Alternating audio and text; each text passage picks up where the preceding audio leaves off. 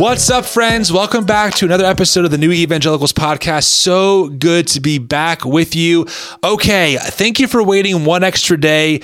Christmas threw me for a loop, but here I am with the full breakdown, recap of what I learned and what I saw at Turning Point USA's America Fest. I brought on Dan Catchpole, who's a legitimate journalist. He's the guy who interviewed Doug Wilson a couple weeks ago for us. I brought him on to interview me to talk about everything I saw. I hope this interview is helpful for you. I did my best to be as honest and transparent. You can also see my 25-minute recap on YouTube, where I kind of go through some of the higher level, big picture overview highlights in one swoop. So you can always check that out. I'll put a link to it in our show notes. And I hope this episode, again, is just really helpful for you to understand Christian nationalism, why we're concerned about Turning Point USA, also the human element of this, and how I'm trying to wrestle through both of these things at the same exact time. That being said, I do want to say it is almost the end of the year. I can't believe it. 2023 is right around the corner. Would you consider making a one-time tax-deductible donation to the New Evangelicals? Without your donation, our work is not possible, and it helps us hold space for thousands of people trying to find better ways forward. It also keeps everything that we do, including this podcast, completely paywall-free. There's no barrier to entry financially for anyone in our community, and I can honestly say, because of your donation, so many people are helped. In fact, this year alone, we reached over 1 million people on Instagram alone. That's amazing. You can go to the link in our show notes. Donating takes literally 3 minutes. It takes Apple Pay, PayPal. It's a tax deduction for you and helps people know that they're not alone in their faith journey. All right, friends, without further ado, here is my conversation with Dan. If you have any feedback on this conversation, shoot me an email, shoot me a DM. I would love to hear it from you. We'll talk later on. Have a great day. Is this like our thing now? You want to mess up the intro at the start? Yes. I want to do that on purpose every time. Dan, it's good being back with you. Like I was saying earlier, before I made a colossal mistake having to restart this intro, you have been on the podcast before. You actually interviewed Doug Wilson for us, and then you came on the podcast to talk about that interview. And now on this episode, you're going to be interviewing me, kind of helping me unpack my 4 days at Turning Point USA's America Fest, which I was at really only about a week ago, which is wild to think about. I took a lot of notes. I have a ton of their material. I'm showing you right now on my camera how much stuff I got from them and just tons of stuff.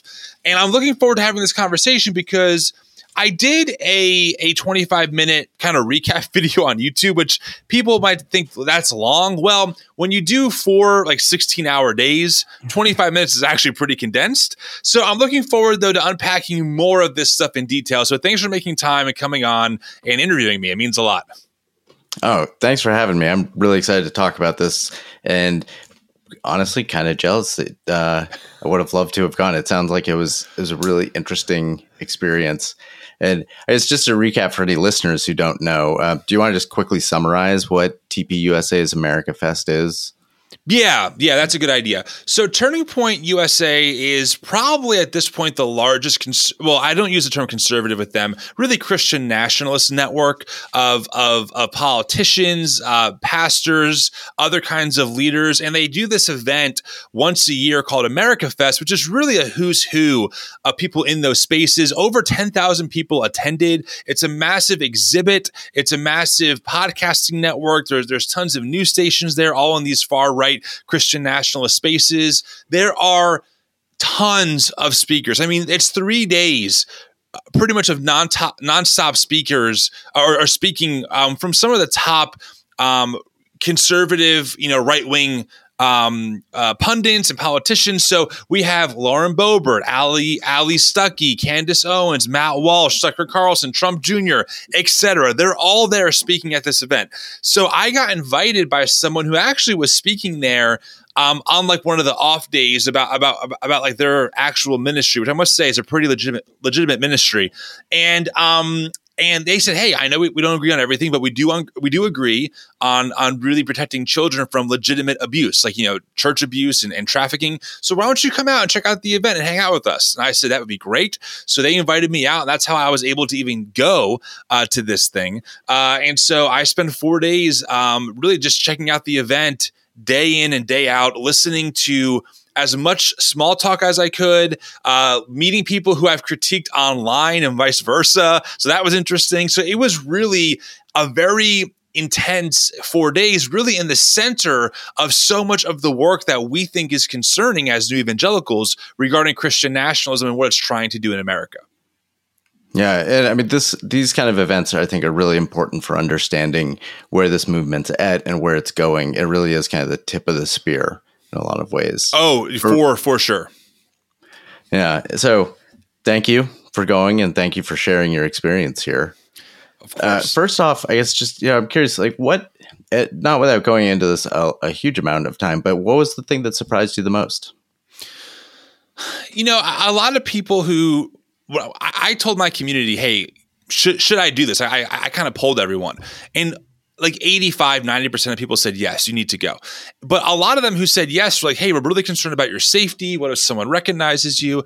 I wasn't super concerned about my safety, but I didn't know how I'd be received there. I mean, some of the people who we've talked about, for example, Samuel Duth of Awakened Church. He's been on our podcast. We've critiqued him pretty heavily in other content, and vice versa. He was there, so I'm like, well, how's it going to be? I mean, how are we gonna engage? And he was very cordial, very polite. He asked me out to get a cup of coffee. Don't worry, he didn't try and save me or anything. But the point was that he wanted to talk, and so I was pleasantly surprised that even though we're very outspoken, we're very honest about our major concerns with Christian nationalism, the people who knew me and who knew I was coming, including people behind the scenes at Turning Point Faith, by the way, were all incredibly cordial and kind. Now, I do want to say, and I mentioned this in our recap, I do realize that I have my own privilege that plays a part in that, right? I mean, I'm a white bro-evangelical, essentially. At least I could pass as one, and I'm pretty fluent in that language. I mean, I grew up in those spaces, so I don't want to overstate and say, hey,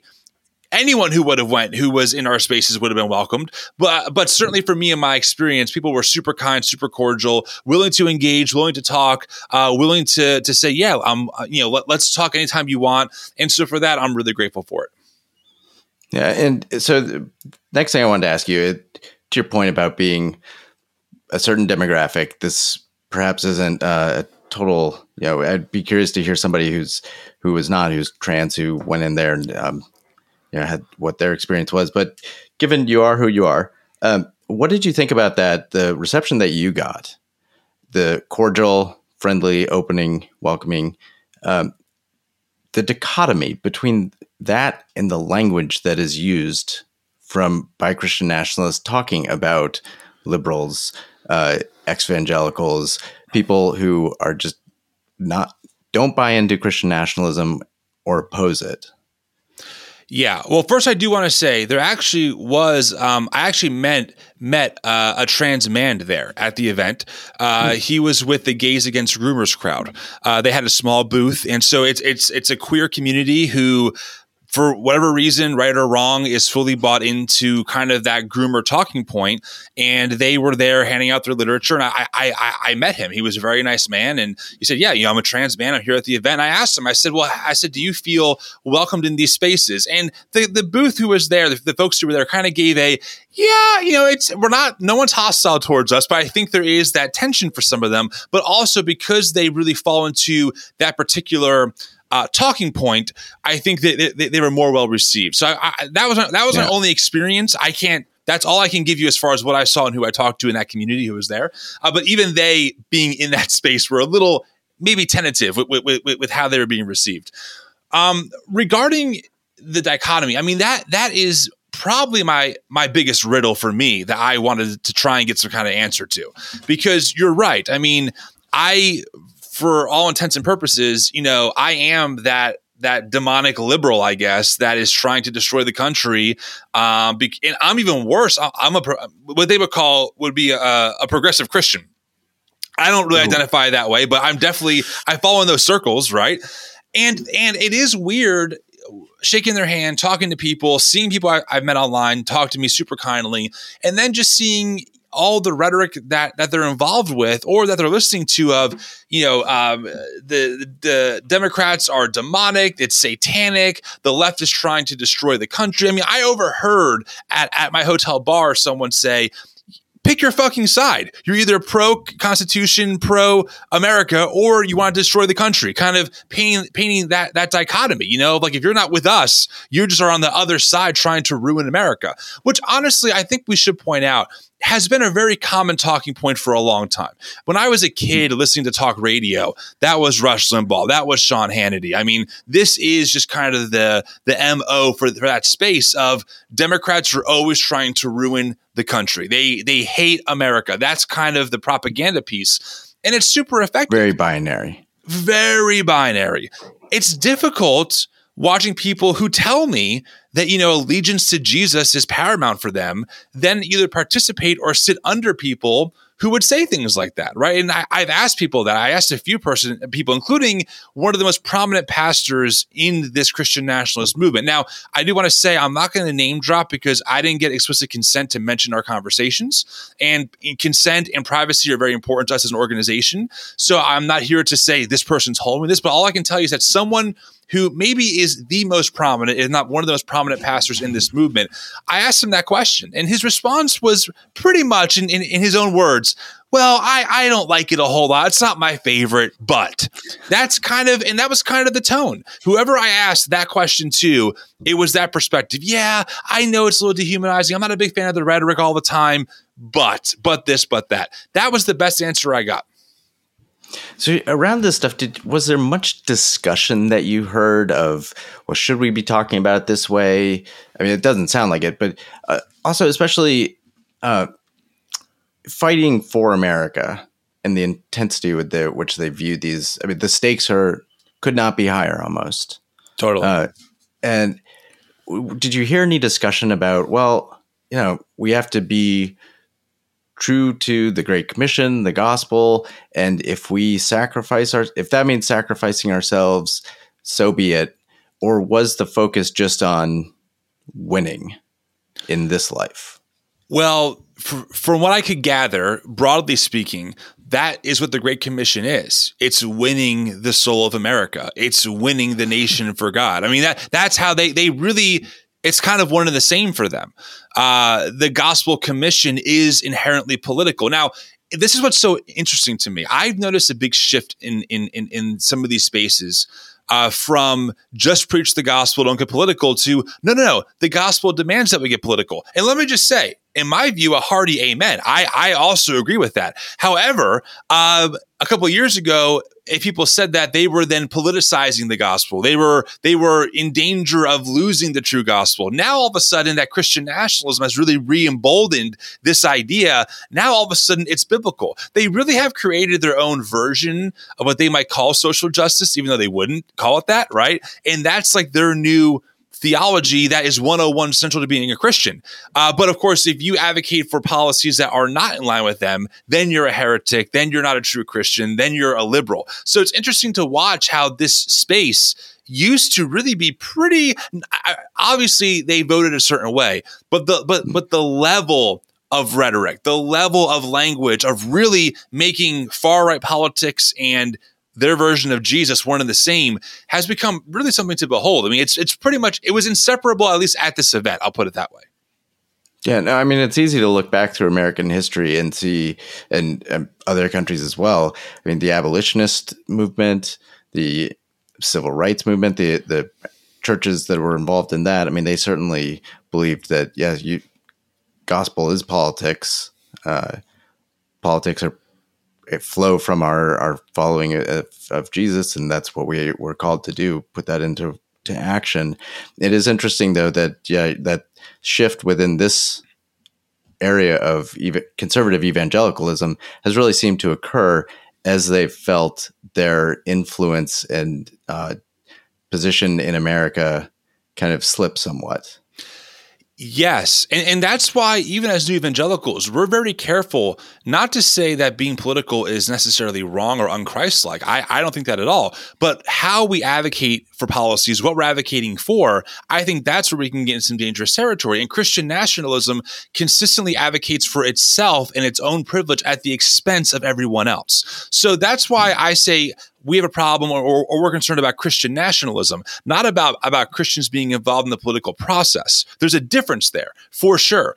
And I think what I saw a lot of at this event was this reinforcement of to be Christian is to resist what they call tyranny, which they always tie back to the COVID lockdowns. The COVID lockdowns were tyrannical. Eric Metaxas ties that back to Nazi Germany, and therefore tyrants should be resisted. So that's how they kind of get there. It's like, we know what happens when the government gets quote unquote tyrannical. Sean Foyt, in one of his breakout sessions with Rob McCoy and Samuel Say, which is a whole different discussion we should talk about later on, he's a master articulator of tying this together and making it seem like during COVID lockdowns, only the church was targeted, which of course is not true. Everyone had to shut down at some point, whether it's football games at one point, or it's mosques and synagogues and churches, but they really have done a great job spinning this narrative that the government was tyrannical for really enacting safety protocols that our country and other countries have enacted before during pandemics, by the way. This is not new, right?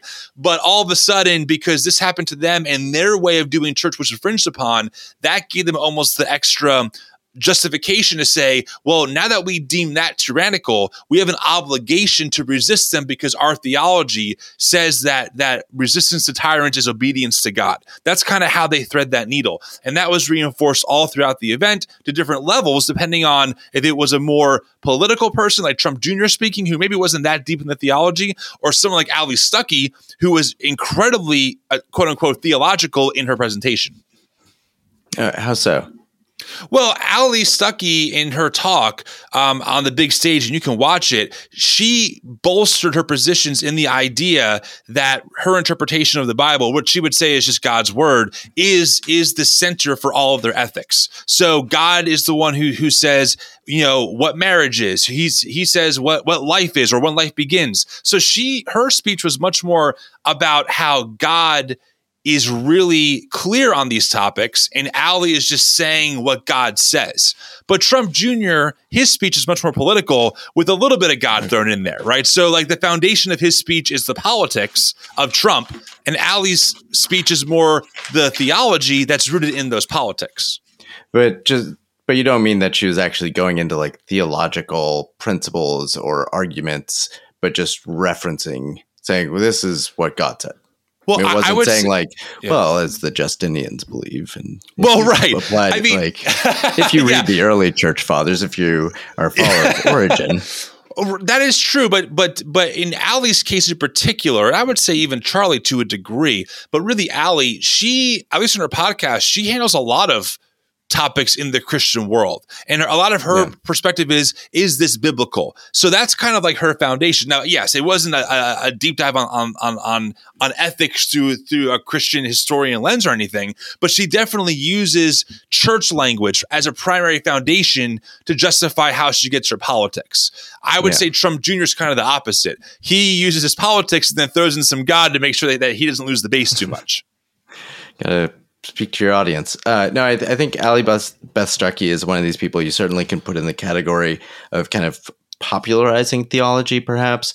That you go listen to somebody like maybe Luke Barnett, Doug Wilson, some of those people. They will talk about the theology and they will reference the big theological principles and the MDiv kind of concepts, but that's not stuff that casual listeners are going to get into. And Ali Beth Stuckey, I think, really is one of the kind of a popularizer, sort of just speaking to a broader audience. And Ali, based on some theological concepts, just not at that MDiv level. Ali is the pop level Calvinist in these spaces. She's very reformed, very John MacArthur-ish, very Calvinist in her thinking and in her theology. But of course, she uses the language of God's word is clear. The Bible says, which is a whole different can of worms. But yes, I mean, that definitely I think is true. So did you feel like there's a big difference between talking with rank and file people and their how they felt about this, their views, and the headliners, the people with the personalities, and around any sense of difference of views or level of comfort, buy-in. Well, this honestly, Dan, like this one, I'm like torn on. There's a couple of different ways I thought about this. So there was 10,800 people there. That's a lot of people. And certainly not everyone's going to have the same level of whatever it is. Yeah. I met a few people who were just at the event, had really no major connection to it. They seem like they are just in that world. That's what they believe. It's pretty clear. The end. I don't think they have much knowledge about evangelical history or even a huge depth of the Bible or even politics for that matter. Those people definitely existed. Then you have the people who are the personalities. So I saw people like James Lindsay, who's a massive agnostic atheist in this space. He was there. You have people like, of course, Charlie Kirk. You have Rob McCoy. He's one of the biggest pastors in this space. Luke Barnett.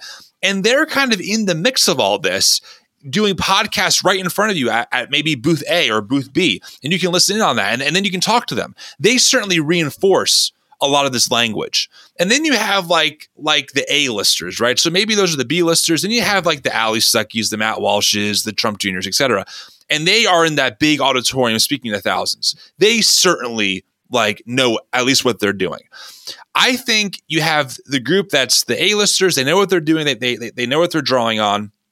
Then you have this B-list space that could be hit or miss. I think most know what they're doing, but I still don't think a lot of them are super knowledgeable, or at least I should say they have a narrative of history that really fits their ideology really well. There was this guy named, I think his name was Bill Federer. He's like some kind of history. Yeah, he was there in this church breakout session. And that guy went for 15 minutes in a monologue from like the founding of the country to now, why we're a Christian country. And like his narrative, if you don't know any better, is very persuasive. You're like, whoa, I didn't know that. This makes a lot of sense. And the whole crowd's cheering. They ended up giving him a standing ovation, right? So I think that's what feeds a lot of those people. So they have just enough quote unquote knowledge put in a certain context that kind of gives them the reinforcement of, yeah, we're standing on historical grounds, without really an awareness of just how big this history is and how, unfortunately, many times in these spaces, it's a very specific reading of history with specific talking points that kind of paint a narrative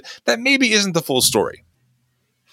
Yeah, and I appreciate on your wrap up, you encouraging people, even people who agree with you, to go out and read other sources and push their views. Don't just parrot what is convenient to say, well, my views are backed up by historical fact.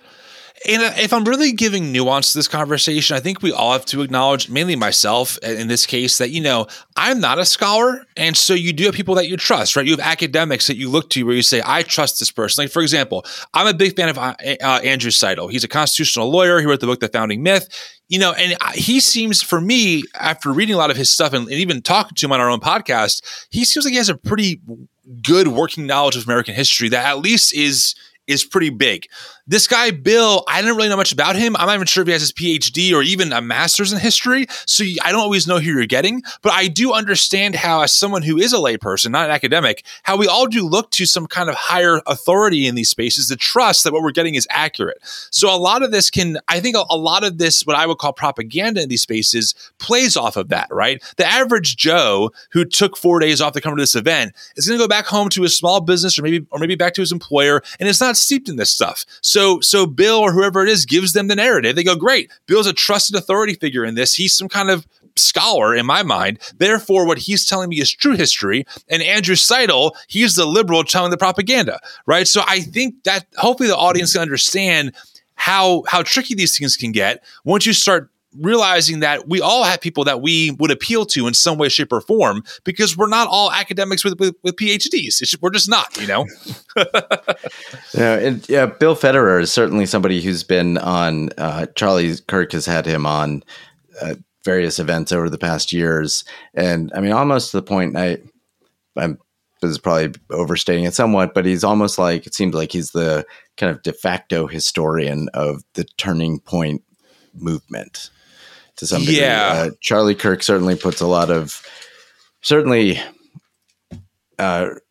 applauds his narrative on American history. So I'm not surprised to hear that he was there.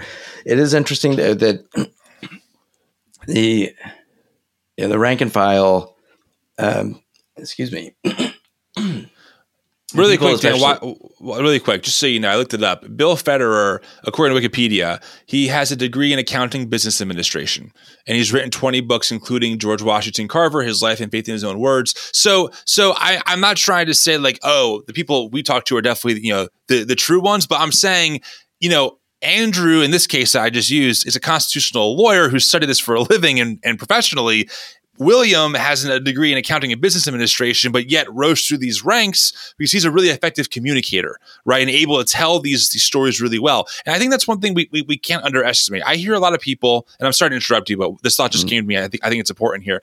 I think a lot of people, they downplay these spaces. Oh, they're stupid. They're morons, which first off is dehumanizing, which we should not be doing. But number two, I think you underestimate how gifted these people are at speaking. I watched Rob McCoy speak. I watched Sean Foyt speak. They are good communicators. They say things that, again, on the surface sound convincing. That if you didn't know any better, you might say, wow, well, if that's what's going on, that is crazy. So we really can't underestimate that one of the reasons why this stuff is so effective is because the people who are seen as leaders are really gifted at what they do. Whether they use it for good or for bad or it's true or not is besides the point. It's a narrative that is sold and people buy it often. Yeah, no, that's certainly true. In walking around and just experiencing this event, did you get a sense that, I mean, to some degree, this is an industry as much as it's a movement? And you could even, depending on how cynical you are, you might say that it's an industry first before a movement. I mean, what was your sense on that? There's a lot of, there's the Turning Point Academy, there's Sean Foyt selling albums, Bill Federer selling books. Everybody, it seems like most of the people speaking also have something to sell. Yes, which I think is true in any space that's like this, right? Because how do speakers make a living? Usually they sell books as part of what they do. However, I think one thing that maybe was surprising that I should have mentioned earlier is that it's clear people in these spaces are committed to building what's called a parallel economy. So payment processors, cell phone providers, even potential banking, that's all being built and advertised in the exhibit hall. So, hey, you don't like PayPal because they're too quote unquote woke or because they can cancel you at any time? Revere Payments. We'll never do that to you. You should sign up with us. So it's hard to know if it's a principled company trying to get business, or if it's a business, trying to use that language to gain more business. But certainly there's a sense of industry there for sure. I mean, Turning Point USA in 2020 recorded $55 million in donations in 1 year, right? That's a lot of money. And they are incredibly networked. This movement, whatever you want to call it, is a networked movement. So there's a difference between being affiliated and being networked. The network stuff is much more under the radar. You might not see that Sean Foyt is an actual member of the Turning Point USA movement. But that doesn't mean that he's not talking to Charlie Kirk or that he's not networking with people in those spaces, right? So, I mean, Turning Point has what they call contributors, but they run that pretty loosely where, hey, if you want to contribute, that's fine. We're not going to police you, or you don't have to agree to some kind of core statement. You just write this thing here or there and we'll call it a day. So I would say there's definitely a good sense of industry here for sure. But more than that, it's really about building a very insular network of people that all kind of keep everything in-house. You want news? Well, there's Flashpoint. There's OAN. You want payment processing? There's Revere. You want cell phone service? Here's that. You want publishing? There was a Black-owned publisher. What was it called? I have it somewhere here, but there was a publisher, saying, here you go, we'll publish through you. I mean, even looking through some of my pamphlets, I have things like, here's Total News, all the news on the net all the time. You can get your news from there, etc. So definitely a sense of industry and definitely a sense of building. A lot of building industry for sure. And just to clarify, when you say contributors, you're talking about written content, not financial contributors. Yes. They are content contributors for sure. So it's interesting that what you're describing, because I mean, this seems like there's this big dichotomy between they're creating this separate world, which, okay, so you're withdrawing from mainstream America, and yet the language is all about fighting for mainstream America. So, I mean, if you aren't in the space, how do you do that? Okay. This is my speculation here. I don't have any evidence of this, but when you think about like the American Redoubt movement, right up in the Pacific Northwest, which essentially says, hey, let's build an alternate economy so when America goes down the shitter, we can take over. I think it's that kind of vibe of like, hey, America under Democrat leadership is one day going to crumble, or we'll get so corrupt that us patriots have to actually do something. But for us to do that, we have to have the infrastructure in place to handle our payments, to handle our cell phones, to handle our banking, to handle our news. So let's build that infrastructure. So one day, and again, this is speculation. I heard besides one time, we'll get into that, I heard no talk of potential violence. Okay, or like we have to get violent. I didn't hear any talk about that besides one potential instance, which we can get into later on. So I'm not saying that underneath it all, they're like, hey, let's get ready to go to war. But I think there's a sense of once the government goes too far and we have justification, we'll be ready to roll. Once the economy gets so bad that people are ready for an American resurgence, we'll be ready to kind of take that power. That's kind of the vibe that I got. And they have their politicians who are doing that, right? You have the Lauren Boeberts, the Trump Juniors, the Josh Hawleys who were there, who are like the celebrities there. So they're already in politics. And then you have this whole network underneath of it that is promoting those people to a specific audience. So when everything goes how they think it's going to go, they can take over either by just pure need, or something happens where they feel like, okay, the true patriots have to rise up and take back the country. Yeah. Interesting. That's almost like a shadow government. It has that vibe to it. And when you think about that and the level of propaganda that they espouse politically, it makes a lot of sense. I mean, Carrie Lake, for example, was there. First off, she spoke an hour and a half past her a lot of time.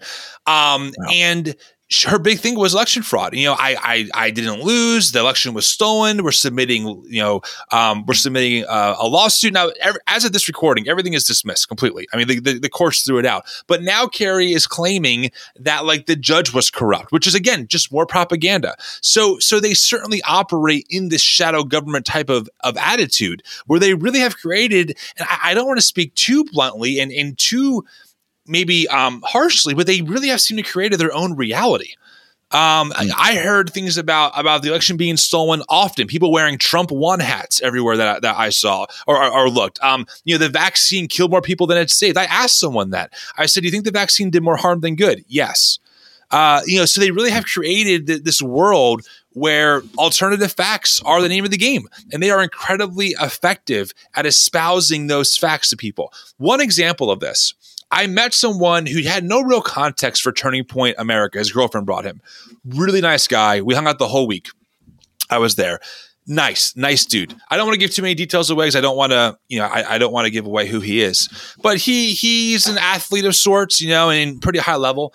And by the third night, we became Instagram friends. I saw him on Instagram. Now you can do these little like away messages on Instagram. I hate them; they're horrible. But you can see like people's away messages on like your messaging side of things. And one of his away messages was how pretty much the government's coming for the kids and we have to protect the children. So within 3 days of him not really knowing much, he's already espousing the rhetoric, right? So it's incredibly effective rhetoric that latches onto people, and they go, "Oh, I assume this is true. Therefore, yeah, we have to save the kids. Groomers have got to go. Boom, I'm going to post it." That's just, I think, one example of how effective, the language really is. Yeah. So groomers, and I do want to put a pin in that remark about violence and come back to that, talk about, the war language you heard. But so groomers, this is one thing I certainly wanted to get into. You said that you didn't really hear CRT that much. And so I've in listening to the podcasts that I follow, conservative evangelical content that I follow, I've heard the same thing. The CRT really has declined in the past few years. And when it really outside, especially outside of like just vague references or talking about it in education. And groomers really does seem to be kind of the topic of the time now. I curious what your takeaway was about that. Is this just kind of, is CRT getting eclipsed? But also following up on that, what do you think the significance of that is? Because as you said in your wrap up video, hey, look, if somebody's going to do something to my kids like that, yeah, we all want to protect our children. I want to protect my children. You want to protect yours. So is it that groomers is more effective, you think, or what? I kind of threw a couple of questions at you there. But so first, do you think groomers has eclipsed CRT? Yes. I mean, it's emphatic. I mean, again, Gays Against Groomers is an actual group who had an actual booth at this event. They're online. They have a lot of followers. Listen, I think if I'm going to be as fair as I know how to be, okay, there is a lot of talk too about stopping child trafficking in these spaces. And that is good. Let me just say that. Yeah. Any chance to stop children from real trafficking. Child trafficking. Yeah. In fact, the group that invited me, they actually they're not political at all. In fact, their team was like, why are we here? We hate being here. Honestly, that was a real conversation I had, because they actually work with governments all over the world to stop legitimate human trafficking of women and children. My hat's off to them. They've been to Iraq when ISIS was at the peak of their control Mosul, is that right? Is that how you say the name? And they were there working with Iraqi police to get kids out of that area from being trafficked. I mean, legitimate, doing good work people. So that's great. But yes, this groomer rhetoric has expanded that now to public education, drag queens. They're all grooming your kids. And that was definitely like that was the front and center talking point in these spaces, way more than CRT. I heard CRT here and there. There was a group called No Left Turn. They're trying to stop left-wing education in America. And they mentioned CRT among their laundry list of things that they're trying to stop. But all of they have these like books that you can look at that are actual books are being taught to kids. They were all ones about sex. They were all sex ed books. There was no book about critical race theory there, right? So CRT is just another block in the tower, but now there's new blocks being laid that are kind of fresh and new and the hot button topic to talk about. So why do you have any thought or get any insight into why groomers become kind of front and center, at least among those blocks?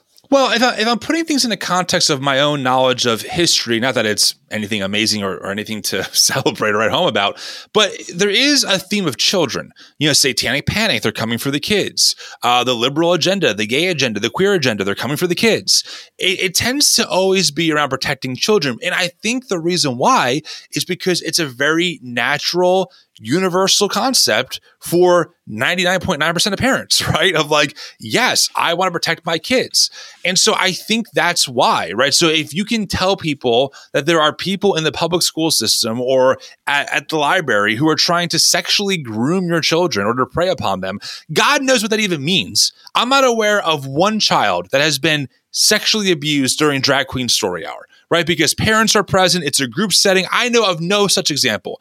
I know plenty of examples of evangelical pastors this year alone who have been either put in prison or arrested for trying to solicit minors or harboring child abuse material, right? So I don't understand how that breaks down, but that is the talking point because the kids. Again, it's a good thing that I think parents are naturally concerned about, exploited for power and control of government, etc. Yeah. And I mean, honestly, I really wish that they were as sincere as they claim, because, and that's, by the way, that's one of the reasons. You wish what?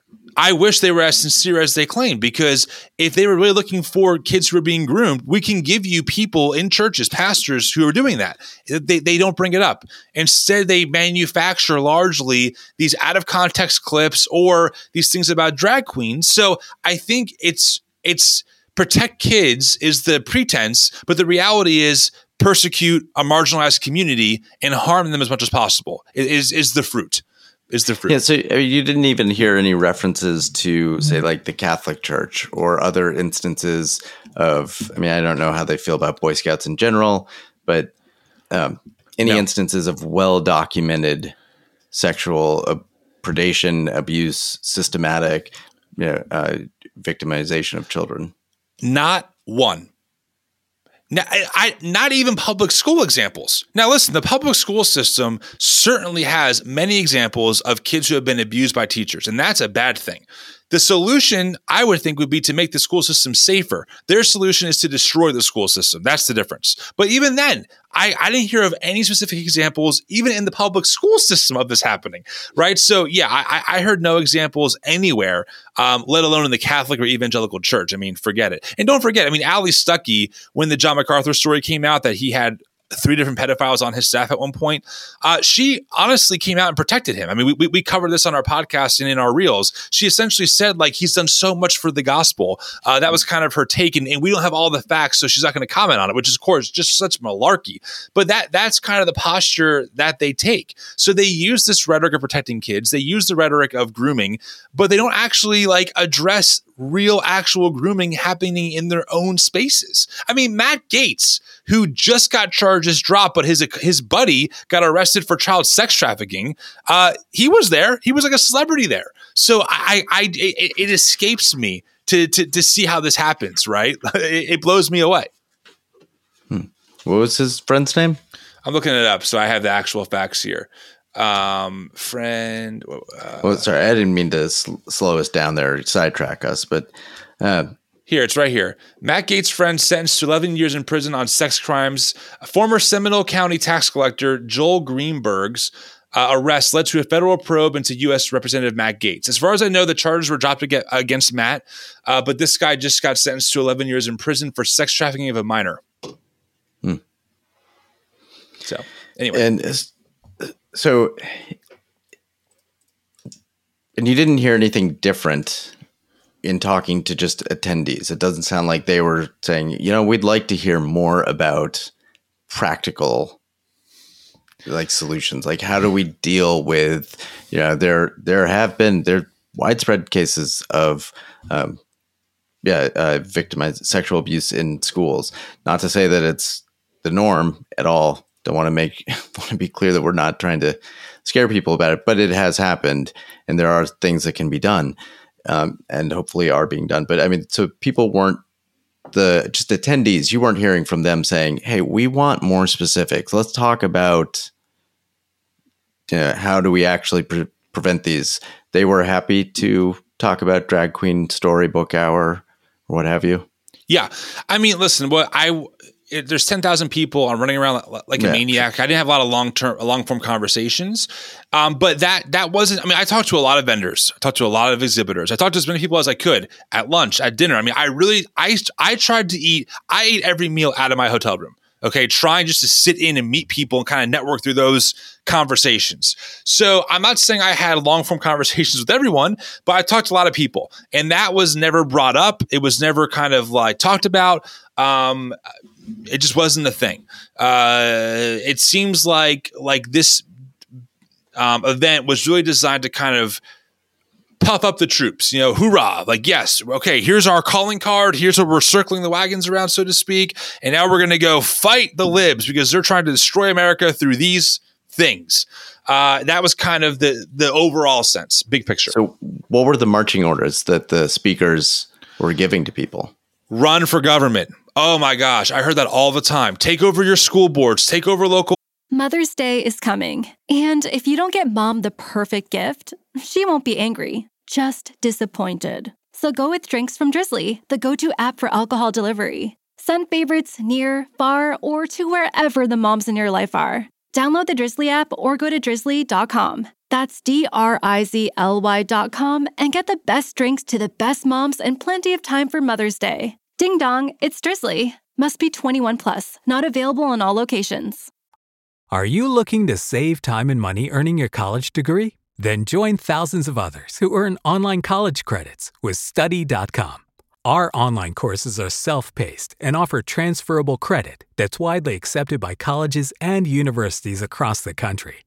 Plus, you can start right now. We partner with over 1,500 colleges and universities to make it easy for you to transfer your Study.com credits and get closer to completing your degree. Visit study.com today to learn more about our affordable and flexible online college courses and get the degree you need to succeed in today's competitive job market. Go to study.com/CX and use coupon code SAVOR to get 30% off your first month. Study.com, the smarter, faster way to earn college credit. Study.com/CX, coupon code SAVOR to get 30% off your first month. Now that you've taken on that big job, you shouldn't have to settle for the big box. You've earned a trip to Northern Tool, and we're ready for the details. We know all about the little things that make the biggest difference. Maybe that's why they call us a problem solver's paradise. From pressure washers to power tools, pallet jacks to push carts, Northern Tool and Equipment carries the brands you depend on, like North Star, DeWalt, Milwaukee, and Strongway. We're made for this. Come see us in store or shop online at northerntool.com. Elections, run for your local county. The way we change America is by people running, run. They even had a Gen Z, breakout session for featuring two, I think, different Gen Z politicians who ran in their local legislators or local elections, and I believe both of them won. So that was a massive push. Like I think we underestimate how many people in these spaces are running for school board, state level legislator, whatever it's called. Legislators. Legislature. Yeah. Thank you. Et cetera. I know. Yeah. I'm like, it's not legislations. That was a humongous push. The other push was taking over your churches. Another big push. There was this sense from Sean Foyt and others of, when COVID happened and we fought tyranny, the church wasn't behind us. There's a lot of that kind of talk, like almost they really painted themselves as the victims of a massive persecution, right? Like, oh, we lost so much, we lost everything. We have to take the church back. We have to fight the church. Someone even asked, like, how do I talk to my pastor about this? That was a question that was asked during the breakout panel. So definitely a sense of like, we have to take ground in the church. The church has gotten soft. The church has gotten too apolitical. The church is not taking sides. The church is not waking up. The church is not standing for truth. It's too soft, etc. That was another big talking point in these spaces. So it's interesting that they're withdrawing from the economy, from media, but the one area that they are really saying engage is the political system. Yes, that part's for sure. It's hard to say. I mean, yes. I don't mean to overstate the withdrawal. No, not at all. I mean, I'm trying to paint it as honestly as I've seen it there anyway. There's definitely a sense of takeover, whatever you can, but also a sense of we're victims and, culture hates us. So let's start our own thing. Like these are just two simultaneous thoughts that just seem to coexist in these spaces. So there was a whole session on canceled. These three people who got quote unquote canceled for different reasons. They're all pretty much now borderline celebrities in these spaces. But they lost so much because they wouldn't shut down during the pandemic, or they wouldn't post, a black square on social media, or they were a journalist that covered Antifa and apparently got persecuted for it. And now they're all celebrities in these spaces. One thing I will mention, and I mentioned this in my recap video, one of the speakers mentioned death threats that she got in her DMs, and also messages to go ahead and kill herself. And that part really made me upset. Like that broke my heart, frankly.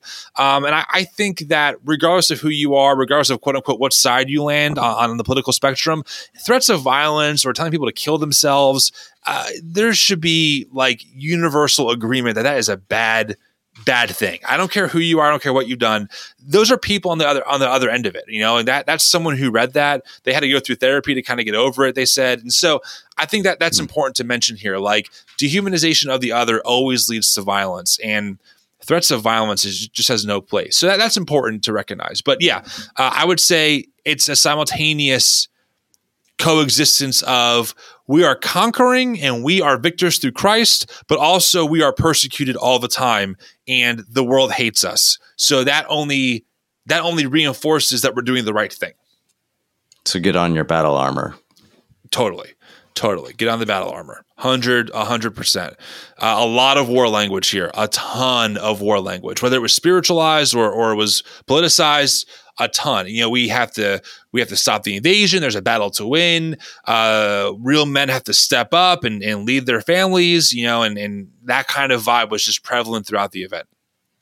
Yeah, I know you and I, and I'm sure a lot of the listeners are all familiar with, we've heard probably increasingly, but a disturbing number, but certainly a minority in terms of occurrence, references to people saying, look, I don't know, eventually there might be a real civil war, kind of not saying we need to go out and commit violence now, but it does seem like there is a growing number of references, people willing to say this might turn violent at some point, which is, I think, for anybody disturbing. It sounds like from what you experienced, though, the language was metaphorical, but you did mention there was one exception. So this is why I said it might be seen that way. I'm not sure if I would say it was a call for violence, but here's what I will tell you. And I don't know who these people were. So this is my best guess. I was sitting in a cafeteria kind of by myself. There were two guys working at a table. Someone came over. I'm fairly sure they all worked for Turning Point, but I'm not 100% sure. I can't say emphatically that they did. And this woman came over to these two guys, and she was talking about how Sean Feucht is doing this worship at the Capitol tour. They're going to every U.S. Capitol in America to do these like worship events, which, by the way, if you haven't yet, I recommend checking out the Straight White American Jesus' series on Sean Feucht and the Charismatic New Apostolic Reformation, because it goes into a lot of what those worship services actually are. But I digress. And she went to the guy and the guy said, how can I help you? And she said something to the effect of like, I need people. I need a ton of people at these events. And I wrote down the actual quote. She said, we want these Capitol events to be so chaotic that people are mad at us. They want the police to tell them to shut it down. So that's what she told this guy. She wants that many people there. She wants it chaotic. She wants the police to have to tell them to shut it down. Now, I overheard that and I go, wow, like that is pretty intense, to say out loud to someone, I want that many people there. We're the police who are there to protect us are telling us to shut it down. Now, does that mean that they want that to happen so they can spin it? So they can say, look, the government shut us down? I don't know. Based on previous situations and evidence, I would not be surprised, but that is truly just my speculation. I don't have hard proof of that. But that line definitely made me a little concerned. And then during one of the breakout sessions, one of the speakers said that total peace is either won through total control or through bloodshed. And I went, wow, that's also pretty intense language here. I don't know what that means, but there's certainly... Well, let's put it this way, Dan. I mean, we had an insurrection. It's going to be almost 2 years ago where there was actual violence in the name of this type of rhetoric. So while certainly not overtly violent in the labels all the time, there were enough drips and drabs and also enough things said on the line where you couldn't take it either way, where you're like, yeah, I can see how an insurrection happened. When you really believe that the evil satanic Democrats have taken over the country and the deep state's trying to steal the election and that the true patriots have to rise up and take back the country, what else can it mean besides some kind of physical intervention, right? So I think when you couple that with statements like this, that, hey, we want the Capitol worship events to be so chaotic that they're mad at us and that police tell us to shut it down, I think we're certainly on that path more and more that lead to some kind of physical altercation. Well, sorry, that just taking a moment to let that sink in. Yeah. Did you get the sense, though, that one thing I'm trying to figure out about this and is this a growing movement or the frustrations of a movement in decline that's becoming more emboldened, more polarized as its base shrinks? According to Andrew Whitehead, sociologist, he says that it's shrinking. Right. But I think what that also means, and I think he talks about this too, along with Samuel Perry, that the remnant only becomes more polarized and more extreme, which I think is kind of what we're seeing, right? Yeah, I meant that in like the context of how they're thinking about it at the event. Oh, no, they see it as like a growing movement for sure. Yeah. I mean, the data says it's shrinking, but they think that they are taking territory, that they are expanding, that, the church is waking up, that America's waking up, et cetera. I didn't hear any talk. Besides, they did talk about the midterms and how they lost that battle. But a lot of those big name speakers, Trump Jr., et cetera, were really there to kind of rile up the base, to really fight harder than ever to take back America. It wasn't really about, hey, sometimes you win, sometimes you lose. It was, that's a problem. Democrats they're on the march. They're strong, but we're stronger because we have God on our side. It was that kind of vibe. Yeah. It's interesting to hear the fight within the church. How can you go into that a little bit, that people saying the church wasn't behind us? But I think that might be surprising to some listeners, at least people who aren't enmeshed in this world. So can you go into that a little bit and kind of what they were talking about? Yeah, it's surprising to me too, because when Sean Feucht said that, and then he said that the pandemic was a gift to kind of wake the church up. Okay, I was like, okay, Sean, like 1 million people died, but all right. I thought to myself, like, Sean really thinks that he's a victim of all this. Yet he raised $5 million through 2020. He toured America doing these worship protests with no government intervention, like no actual persecution from the government. He was at last year's Super Bowl for free. He met President Trump many times. Like, where's the persecution, Sean? Like, where is it? I think from his vantage point, maybe he had some churches that were networked with him that dropped their support for him because they said, Sean, like, what are you doing? It's a pandemic. It's not unreasonable to think about organizing the church differently when we can get our neighbors sick and potentially kill them. And I think for Sean, his mentality is, no, like, the government doesn't dictate when we worship, only God does. And my theology says that we have to have these mass gatherings whenever we say we need to. One thing that was interesting, and this I think just shows how effective the rhetoric is, Sean made a comment that he goes, a lot of the churches that dropped support for me, they celebrated when we broke the law in other countries for the gospel, but they essentially shunned me when we broke the law for the gospel in America. Kind of painting this ideal or the situation that the underground church in China. That's okay to do that and to break China's law. But, in America, the lockdowns just targeted the church, I guess, in Sean's mind, and were telling him that he couldn't worship, which, again, isn't even the case. They were simply putting parameters on how many people at one time could do that, right? But for Sean, it's one and the same.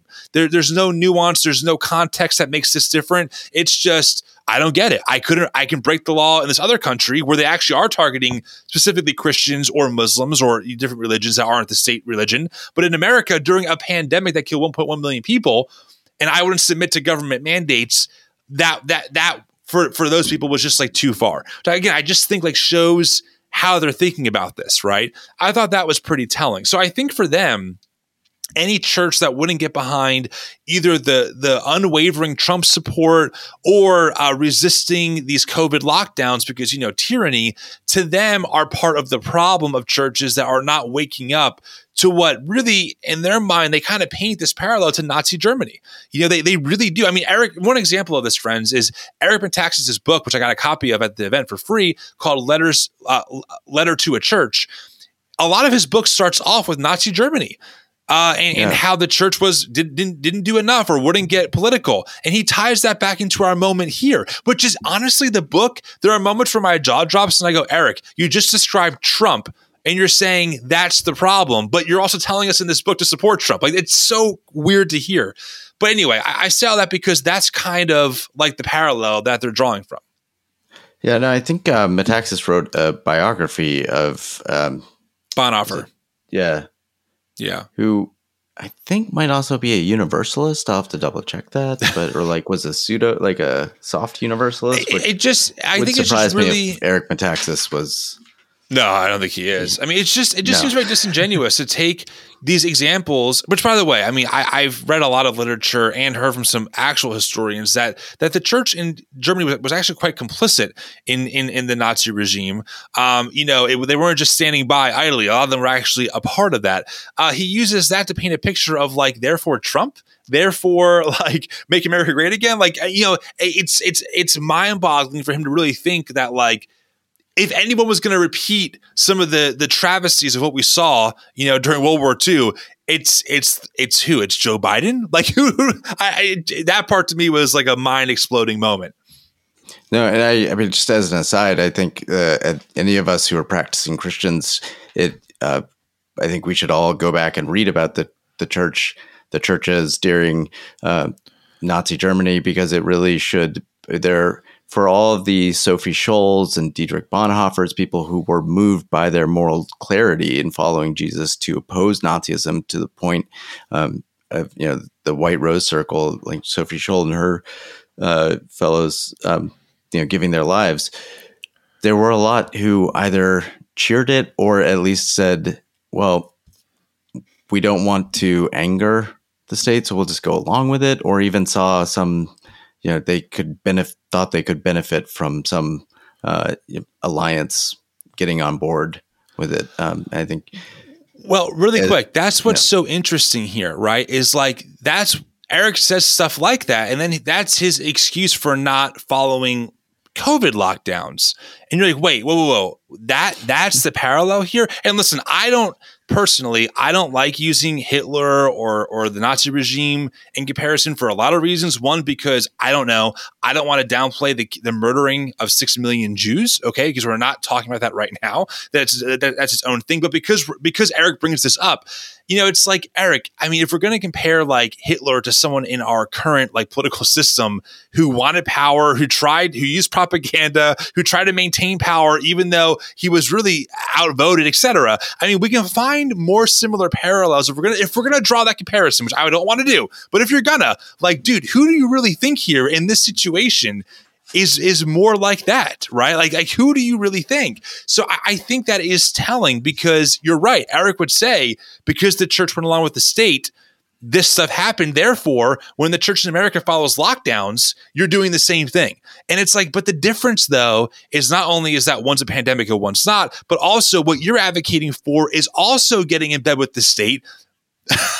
Right. And so that way you can rule, that way you can stay in power and really silence all of your dissent. So anyway, I digress on that point, but like that to me was very interesting to see.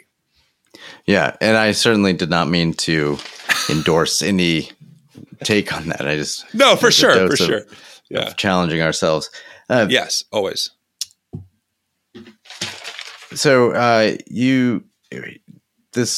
there's one that kind of flows into one other thing I wanted to ask you about, which was there is a lot of the definitions of what it means to be an Orthodox Christian.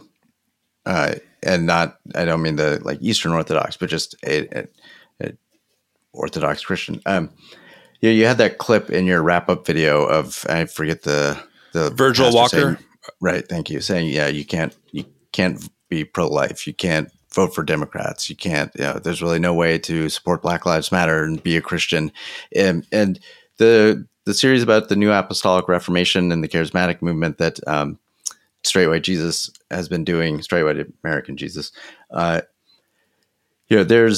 you've got Calvinists and New Apostolics who have very different views of what it means to be a Christian, but are able to get on board with each other while saying, mainline Protestants aren't really Christians, Catholics aren't really Christians. And it seems like we've gotten to a point where there are some very unorthodox definitions of what they consider to be an Orthodox Christian. Like, this is not about, they're not like, hey, do you hold to the creeds? Right. Okay, come on, let's find something we can do together. So, yes. I mean, did you see that play out at all in this? Was there, did you get any sense of it, or was that just kind of background? Okay, here's my thought on that. I've actually been thinking about this a lot, because in that church and culture breakout session, it was Sean Foyt, who's definitely part of like that New Apostolic Reformation movement, which is the Seven Mountain Mandate kind of vibe that we as Christians are called to take over all seven mountains of influence. Then you have Samuel Say, who's on that panel with him. And Samuel Say is a very Calvinist Reformed dude. Think more of like Vodi Bakum, John MacArthur, way different than Sean. And here they are on the same panel. And I do think that what Turning Point Faith is trying to do is trying to be that umbrella that both of those theologies can exist under for the greater good of fighting abortion or fighting queer marriage or fighting the left agenda, the liberal agenda, so to speak, because that's the only way I can make sense of it. Because Samuel Say and Sean Foyt, I mean, I have found in my experience, I'm not saying this is true for everyone, that Reformed Calvinist types are a little more militant about who's a Christian or not, like what's the real gospel or not.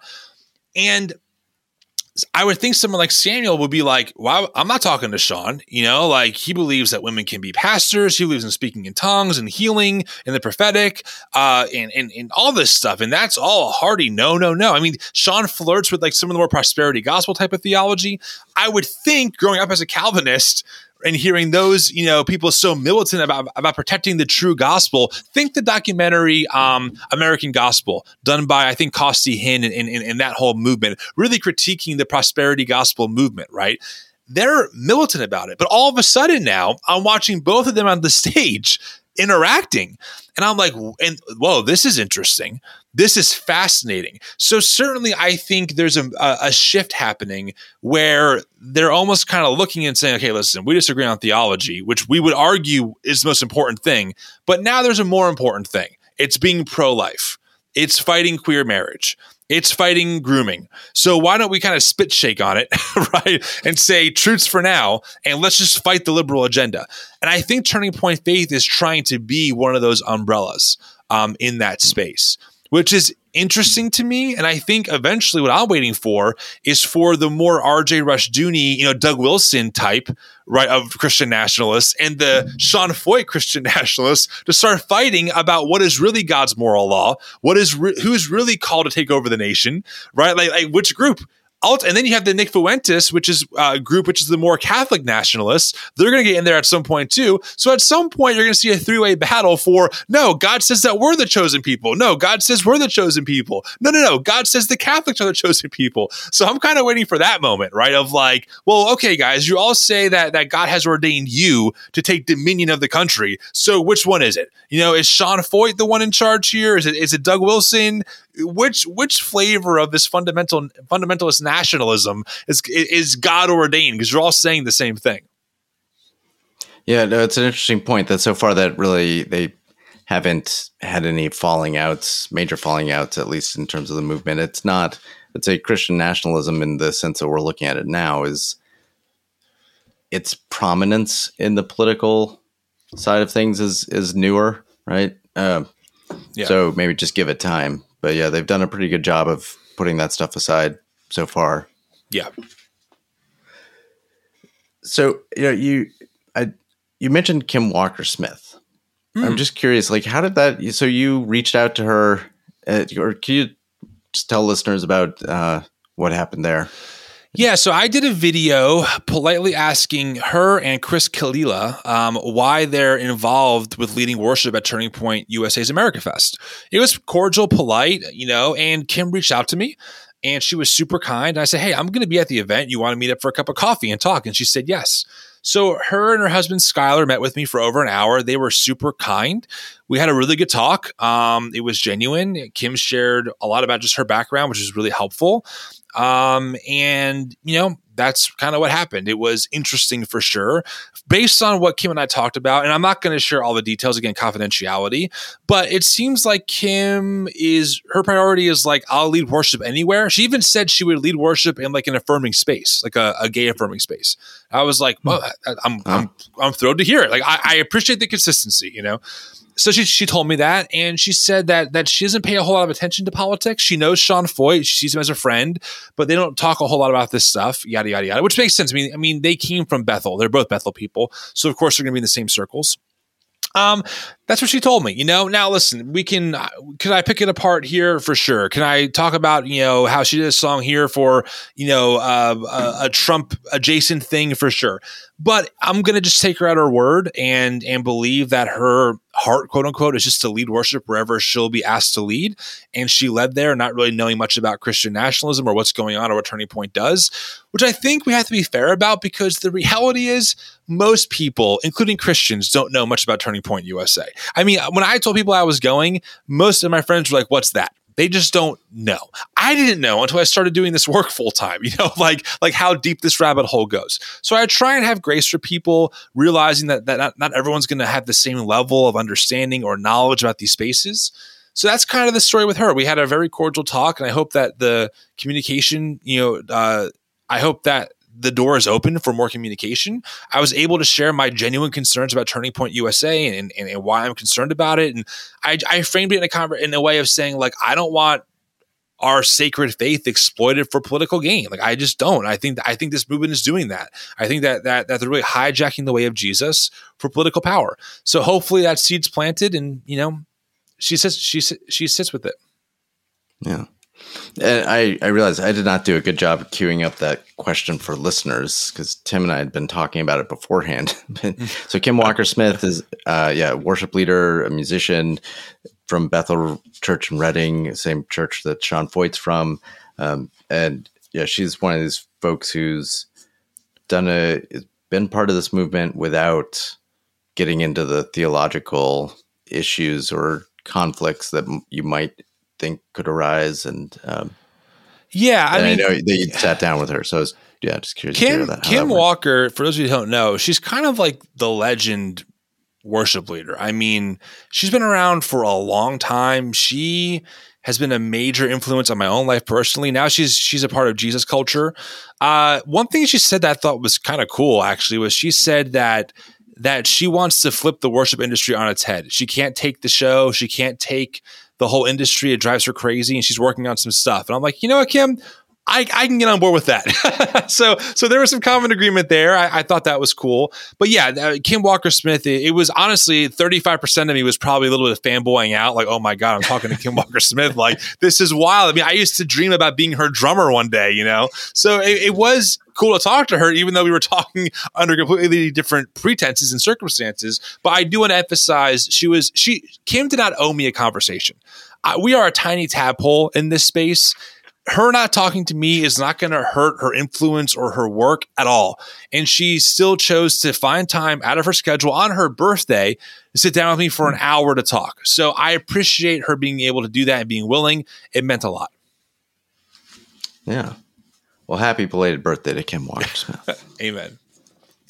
I'll have to go listen to her music. I was not familiar with her before she came up and talking with you. So there's a couple things that I want to go back to. I know we're pushing past an hour, but you mentioned the seven mountain mandate. And it's been interesting to see that Turning Point USA, its realms of activity have kind of spread to, I don't know if that's deliberate, like if that's conscious, or if that you were just applying that analysis to it. But how do you mentioned it in your wrap-up video. Why do you think that's significant as thinking about the Seven Mountain Mandate and TPUSA's activities? Yeah, well, the Seven Mountain Mandate, for those who don't know, essentially is this idea that actually started with a guy named Lance Wallenew, who's a pretty big Christian nationalist in the more charismatic circles. It's a whole thing. Again, listen to the whole series by Straight White American Jesus. It explains all of this. But essentially, it's this idea that there are seven mountains in society and that they have to take them over. And those areas are family, religion, education, media, entertainment, business, and government. And Charlie Kirk has referenced this in one of his speeches to CPAC. He mentioned in 2020 that he was grateful for a president, Trump, who understood, the cultural mandate of taking over culture, essentially. So that's why I was kind of concerned. And you can see this. I mean, Turning Point Academy targets education. Turning Point Action targets politics. Turning Point Faith targets religion. Turning Point USA is kind of the big media empire that produces all of the content, for Turning Point, et cetera. And of course, government politics is number one. So, and then you also have something called Turning Point Alumni, which is not like an actual department as far as its own entity, but it's inside of all this that's designed to help conservatives or Christian nationalists network through business. And don't forget, at the exhibitor hall, right? You have all these different businesses. You have Revere Payments. You have the Patriot Mobile. So even that you can see kind of being targeted. So certainly there seems to be this influence, whether Charlie knows it directly or not, that God has called him and Christians to take over these mountains of cultural influence and to rule them. Now, the most important one is politics for a lot of these folks, because politics actually legislates and regulates all the other ones. So that's why you see this massive push, into the political sphere. Lauren Boebert, Marjorie Taylor Greene, etc. These are people who are steeped in this kind of ideology that we have a God-given, divine right and mission to take over, to conquer enemy territory for God. And that definitely, maybe not as explicitly said as I did, but you could definitely see those themes all throughout this event. I do think it's interesting that Charlie Kirk, as this organization's evolved and gotten away from the libertarian focus and to more Christian nationalist focus. I think it's interesting that he has really honed in on being part of what ultimately, demographically at least, is a shrinking group. Perhaps he sees it differently. He certainly seems like a very savvy, shrewd businessman. Yeah. And maybe I'd love to ask him this question, but that evolution I suppose I don't really have a question in there. Well, Rob McCoy is kind of like Charlie's pastor. I think he's kind of the person that many think is responsible for kind of radicalizing Charlie in this way. Rob McCoy is a pastor at Godspeed Calvary Chapel. I actually spoke to him. He knew who I was. I was honored. I said, "Oh, Rob, thank you." He was super kind. We talked for about 15 minutes. I asked him a few questions. It's hard to know, man. Listen, I don't want to speak ill of people, but Charlie says so many things that are just not truthful, mainly on Twitter. And he says things that are just so brutal and so unkind. You have to wonder if he knows this or if he really believes the bullshit that he's selling. It's hard to know. It's profitable. I'm assuming he makes a pretty good living at a minimum. He built a massive organization. He's seen as a celebrity in these spaces. Certainly that's a nice feeling. I don't think he thinks that his movement is shrinking. I think he thinks it's growing. I think he thinks that, with God on his side, who can stand against him? I mean, we can't underestimate how this idea that we're on God's side and therefore we're not going to lose even when things look really bad underpins so much of this particular movement. That is the foundation that all the politics stand on. This concept that God's a warrior. What's that Phil Wickham song? Our God, right? If our God is for us, our God is God. You are higher than any other. It's that kind of idea. And the bridge says, "Man, I used to know a song like the back of my hand." But what's the lyrics say? It's worth mentioning. Hold on, I'll look it up really quick. Because sorry, I'm an Episcopalian. I don't know worship. Yeah, it's fine. So the lyrics go, "And if our God is for us, then who could ever stop us? And if our God is with us, then what can stand against?" And it repeats a few times. That's the idea. And the chorus is, "Our God is greater. Our God is stronger. God, you are higher than any other. Our God is healer, awesome in power. Our God, our God." And this is the language, I think, or this is the culture that permeates all of this. That no, we are on God's side. And we're not going to lose. It doesn't matter what the data says. It doesn't matter if Trump lost. The prophets say otherwise.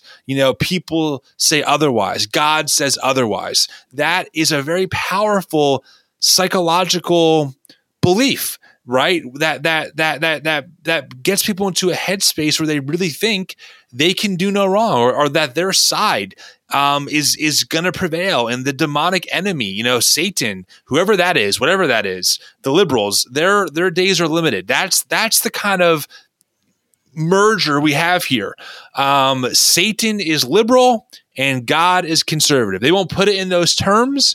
There's some talk here and there about how, politics aren't God, but the whole event is an ode to politics. The whole event is an ode to God taking this side, the side of far right-wing politics. So you just can't escape that.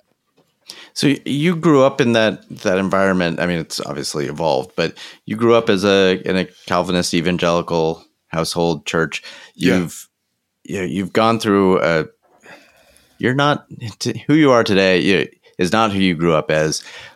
So based on your experience, your individual experience, your experience with new evangelicals, your experience at this event, I mean, that is a compelling message, right? If someone is a believer and we are talking about black and white, like this is not a time for nuance. You have to take sides.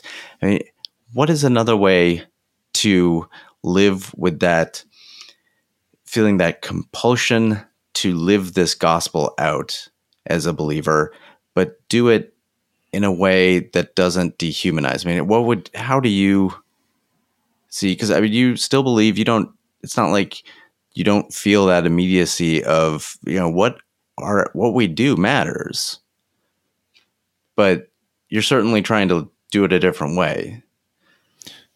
Yeah.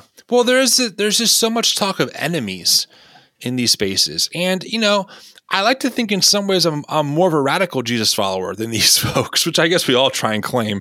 I don't say that in any kind of way, but it's like, how do we love our enemies well? What does that look like? How do we do that while still resisting their desire to want to conquer? I don't have all the answers to that, but I do know that, at least for me, a core value of mine and the organization is that dehumanization puts us on the path to violence. We have to resist that. However, we still have an obligation to either work with the marginalized to make sure that who this rhetoric targets is protected, and that rhetoric is resisted. So there's that side of things too, right? Where it's like, what happens when loving my enemy also means complicity potentially in someone else's harm? What do we do with that, right? And so I'm always trying to work through both of those things of like, I'm not going to call Charlie Kirk a piece of shit, but also Charlie's rhetoric and his empire is really problematic in hurting people. It's hurting the queer community. It's hurting the marginal. It's hurting BIPOC folks. It even hurts white folks in some ways, right? What do we do with that? How do we recognize that? So I think that's like how I'm trying to think about it. And I'm not the person to have all those answers. There's great other theologians and brilliant thinkers of our time who are, I think, answering those questions at least better than I ever could. But I think that's how I think about it, frankly. And in your work, in as much as you want to dissuade people who you disagree with, how would you, again, coming away from this event, do you have any thoughts about how to reach out to people and focusing on that, I guess, love your enemy aspect of what you were just talking about? I mean, how do you do that? Yeah, well, I mean, assuming this is not advice for everyone. Some people don't need to talk to their enemies. I totally get it for different reasons. I'm not going to tell an abuser or someone who's abused by their abuser, go talk to your abuser, win them over, right? That's not what we're saying, just to be clear. I think for me though, I'm able to operate in this headspace of just like, I'm very pragmatic in a lot of ways. So I think about like, how do I get what I want? And what do I want? Well, I want people to realize that this Christian nationalism stuff is freaking I would argue, antichrist in behavior, and B, does not lead to human flourishing for all and is ultimately self-centered.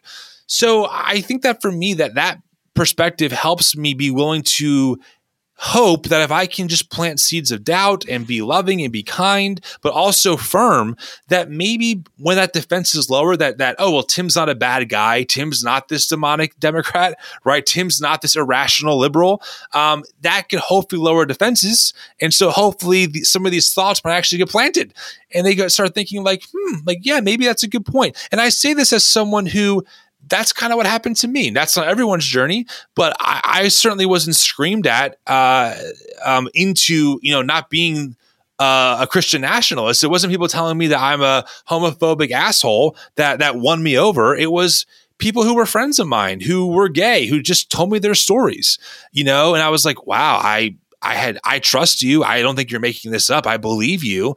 And that just kind of popped my version of reality. What do I do with this? Or it was my roommate, a good friend of mine who's a Black American, who told me just one day nonchalantly how often he gets pulled over. And I'm like, what? Like, what do you mean you get pulled over? He's like, dude, it happens all the time. And this is a friend, someone that I trust. It's not someone out there, right? It's someone in my life, someone who I'm still close to today. And that sat with me, and I'm like, that never happened to me. And then all of a sudden I'm thinking like, well, maybe my experience isn't everyone's reality, right? So I hope that I can pass that on to people while still prioritizing our mission, right? Those marginalized by the evangelical church. If push comes to shove, if I'm ever in a situation where I either choose being nice to the Christian nationalists or protecting or standing up for the folks in our community, I will choose that latter all the time. I will always prioritize the folks in our spaces over, being nice to a Christian nationalist, so to speak. But if I can do both as often as possible, I'm going to, hoping that one day some of those seeds, take root and people start thinking, there is a lot of dehumanization in these spaces.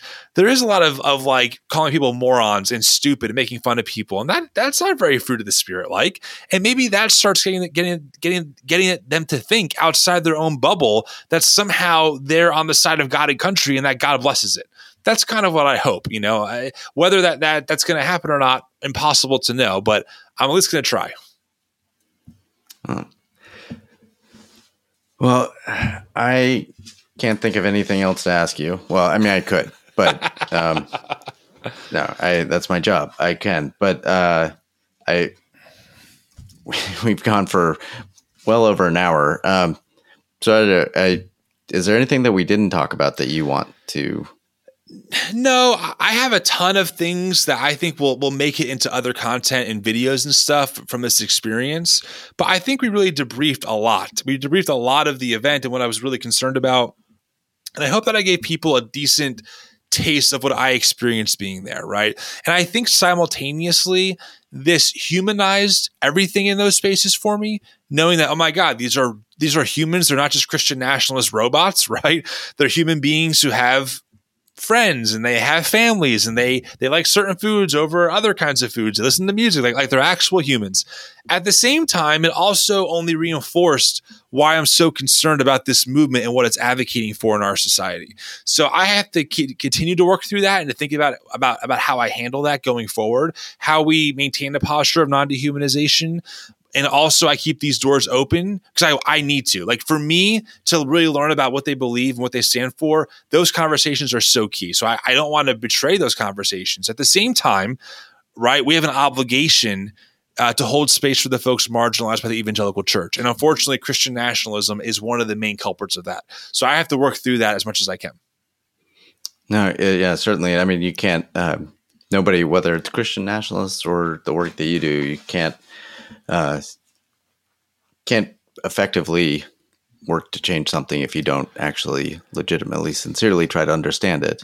Exactly. I appreciate what you said there at the end in terms of reaching out to folks.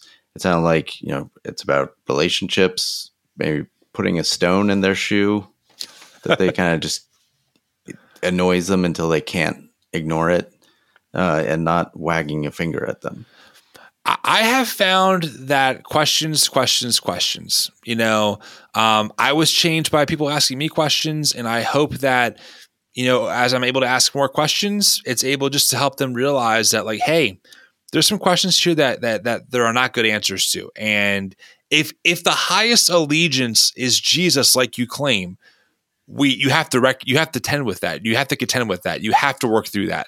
You have to figure out why you claim to follow a Jesus who says in black and white, love your enemies, while you stand with the movement that wants to conquer and destroy their enemies because they're satanic. Like, that's for you to figure out, but I'm going to ask the question. Well, thank you, Tim. This has been a really fascinating conversation. Thanks for getting it out of me, Dan. I appreciate it. There's a lot going on here. Wait, I know I was kind of playing the host, but this is your podcast, so I'll let you take us out. Friends, thank you so much for listening. I know there's a lot here. I hope that this interview of me was helpful for you just to kind of gain perspective. And listen, I want you to know that in my view, there is no reason to strawman Christian nationalism and what it advocates for. We can steel man it and find plenty of things that are problematic with it. So that's what we want to do. We want to be as honest and faithful to what they're actually saying as possible. Thank you for making time. We'll come back. It's almost the end of the year. I appreciate you being here. It means a lot. We'll talk again soon. See ya.